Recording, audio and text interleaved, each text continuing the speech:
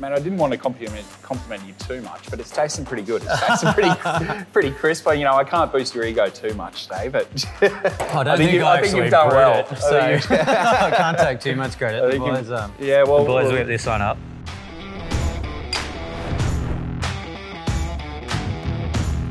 Welcome everyone to another episode of A Beer with the Brewer. And today I am joined by Tappy. How are you, mate? Good, mate. Thanks for having me. Welcome on, mate. We've heard you've been keen to come on for a while now. Oh, so keen. And now you finally get your opportunity. It's your time to shine. 2 years of waiting. Here we go. go. 2 years. So been preparing here for the last week. Oh, mate, it's taken me a little while. Rehearsing in front of the mirror, making sure you're looking at the camera, ready to go. Oh, mate, that's it. I don't like looking at these things, to be honest, dead in the eye. They're a bit nerve-wracking, but we'll see how it goes. Yeah, so, mate, 2 years you've been with us now? Just about, yeah. It's just about 2 years, so coming on.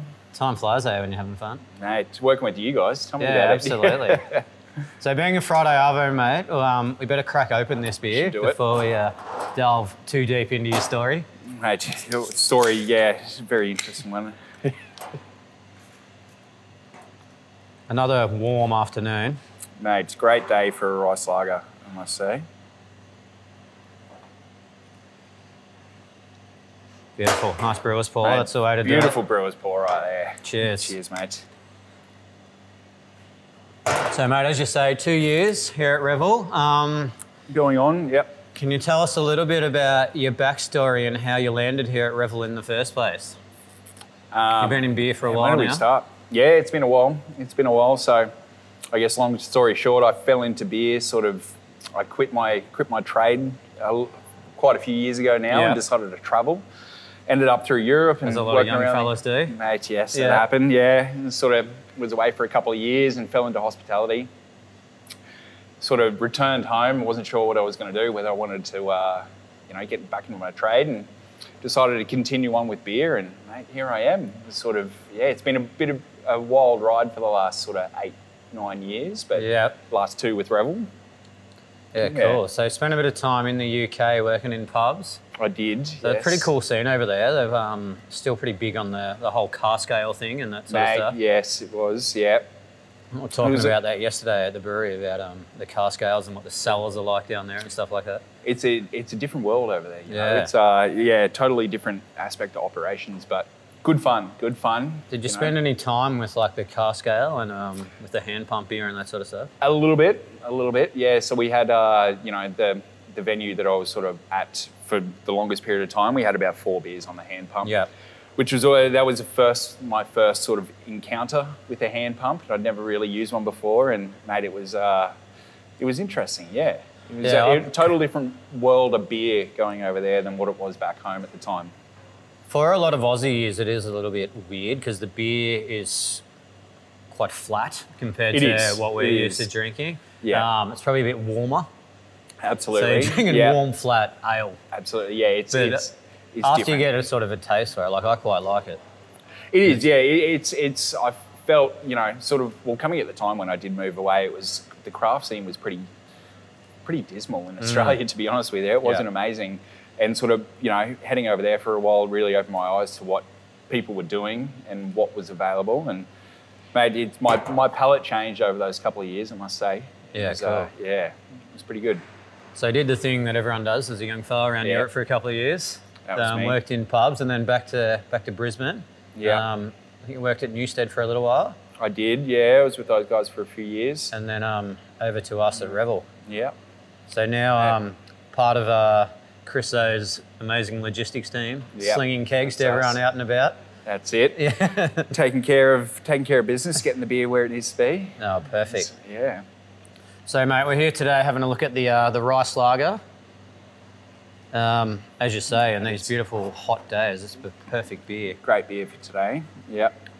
So I think you brought it up almost 6 months ago last year, saying you'd seen a few out in the trade and started to pop up a bit. Yeah, started to notice a bit of a trend, and that it was popping up, and it was a lot more brewers were getting on board, and obviously, it seems to be a pretty popular style now. So.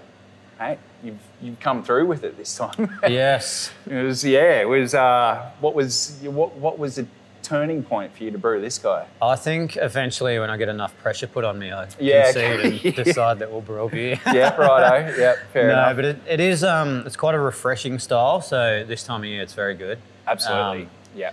You'll find it in, I guess, a lot of Asian restaurants and stuff like that because it pairs really well with food. Stuff like dumplings or any sort of, or most Asian and a lot of other cuisines as well. So you do, often will find it in those sort of restaurants. Mate. Just because of the clean crispness of it sort of cuts through those sort of, I guess, the sauces and stuff they put on all the food. That's right. Man, I didn't want to compliment you too much, but it's tasting pretty good. It's tasting pretty crisp. You know, I can't boost your ego too much, Dave, but I think you've done well. So I can't take too much credit. The boys whipped this one up. Yeah, they've done well. They've done well. It's turned out to be a cracking beer on a day like today. So we made it start of January, so it was about 6 weeks ago. So it had nearly 6 weeks in tank, which is a lot longer than a lot of the beers it takes. So it's had the proper lagering process. Yeah. Which I think benefits the beer. It comes out that nice sort of crisp, clean sort of fermentation. There's a lot sort of slower ferment. So in comparison to our sort of core range lager that you brew consistently, what's the, you know, is there much more different techniques that you use in this in comparison to the core as I lager? say, tried to ferment it a bit slower and use that sort of traditional lager technique just to get that real sort of that clean, crisp flavour, so you didn't get too much sort of fermentation character in it. Yeah. Our lager is made 3 to 4 weeks, which is reasonably quick. Loosely speaking, the quicker or warmer you ferment it, the more sort of ester profile you get into the beer. Yeah, so a lot of Australian lager that people would know has quite an ester profile and it's whipped out reasonably quickly, which, is that sort of distinctive Australian lager flavour. That's right, yeah. Whereas this is probably more, well, it's a Japanese rye, so it's probably more like a traditional European lager in the way we made it. And then give it a couple of weeks cold to condition. Yeah. Mate, well, you've done well. So it's come out pretty nice. It has. And then being the rice lager, it's got 30% rice flakes in it. So and how was working with that in comparison? Well, as I said, I didn't actually brew it, so so the boys, rice flakes, they're almost like a cornflake, but made out of rice. Yeah. So they don't get milled like we mill the barley. They get poured straight into the mash tun. Right. And they sort of mix in with the mash. So you're essentially working with that husk of rice. So rice, it was reasonably solid, so it wasn't too bad.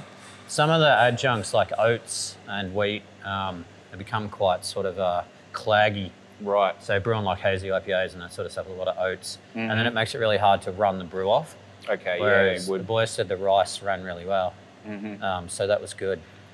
Maybe we'll see round 2 coming then. Yeah, I think we might. If it does all right. It's only just gone out, I think, this week. Yeah. So we'll see how it's received out in the trade and maybe it will become a more sort of regular thing. I was actually, my mum is in town at the moment and asked me why it's called a rice lager last night. And I was sort of explaining how in different parts of the world they would use a portion of whatever the cheapest cereal was. Right, okay. So in Australia, we use a lot of cane sugar. Yeah. In Asia, it's rice. In the Americas, it's corn. So Corona is, I don't know if it's 100%, but it's mostly corn. Okay. That's why people that are gluten intolerant can drink Corona. Right. Because it doesn't have gluten in it. Okay, there we go, yeah. So all around the world, traditionally, whatever was cheaper and more readily available, they would use that as a portion of the grist. Just makes it a bit cheaper to produce. Yeah. And then it'd add the character to the beer. Whether it's the rice, the corn, the sugar. Traditionally, like American beers are brewed with a lot of corn as well. Yeah, you sort of notice those profiles. This beer, the profile of this beer is probably similar to an American lager. It definitely sort of got that similar profile. So the corn and the rice probably present quite similar in the beer. Dry it out. Yeah. Yeah, very dry, nice, clean finish to it. And sort of, tastes sort of what you're going for. Mate. So I think next week, mate, we've got your counterpart, Borgie, on. We do. So what do you reckon we should expect from Borg Sanity? Oh, mate, he's a bit of a wild card. So I think we leave it open. He might have a few surprises in store for you, I think. I think he's been even more eager than you to come on, mate. He's been I talking think he it up, has. so- I've done well in dodging it for the last 24 months. So, mate, here we are. It's funny. We've had a few people on now. Some people are definitely more keen than others. Yeah, mate, I'm Well, not I shouldn't say they're more keen. They're some people are less apprehensive than others to come Yeah, on. okay. Whereas, I was, chewing your ear off at the start of the week this week. As the week's gone on, you've gradually stopped talking to me more and more. Yeah, that's it, But mate. That's how it you're goes. mostly done now, mate. Mate, exactly. So in your time at Revel, mate, have you had any favourite standout beers? Mate, there's been a few, I must say. Look, I think the sour series and the sour ranges that we've pumped out over the last sort of 24 months have been great. There's been some really, really great standouts in there. But, man, I think, sort of looking back, I think a couple of the Yeti, the cold IPA, really stood out. It was a really nice, clean cold IPA. I was a fan. I'm a fan of that stuff. Yeah, I think you did really well there. That was sort of a standout. It was a little unfortunate it was a smaller batch, but, mate... Went pretty quickly. It did go to... Yes, it did. But there's been a few. I think our core range, I can't go past the session ale at the end of the day. I think that's a cracker. I think it's always a winner. And, our core range pale is just solid. So it goes really well. Yeah, that's probably always been my favourite beer. The pale?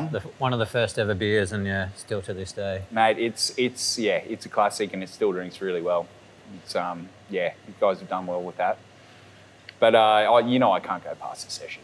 Yeah. Can't go past the session. It's a delicious beer. Very well-bodied, well-rounded session ale. Beautiful. Yeah. Well, mate, you've done well. You've come on the show. I think you've got off the duck, so to speak. Mate, that's it. Yeah. I don't know if we'll be able golden ducks today. Wrangle you on again. Hey, we'll see. Yeah, maybe another 24 months, and you'll be able to see me again. Yeah, we'll see how it goes. We'll see how we go when you cycle back through. That's it. That's it. Oh, mate, nice hot summer's Queensland day. Beautiful beer to sit here and enjoy. Mm-hmm. This beer, as I say, has just gone out to trade, so look for it. The Japanese rice lager out on the shelves. Mm-hmm. And mate, thanks for coming on. Cheers. Happy Friday. Thanks for having me, mate. Cheers, guys. Cheers.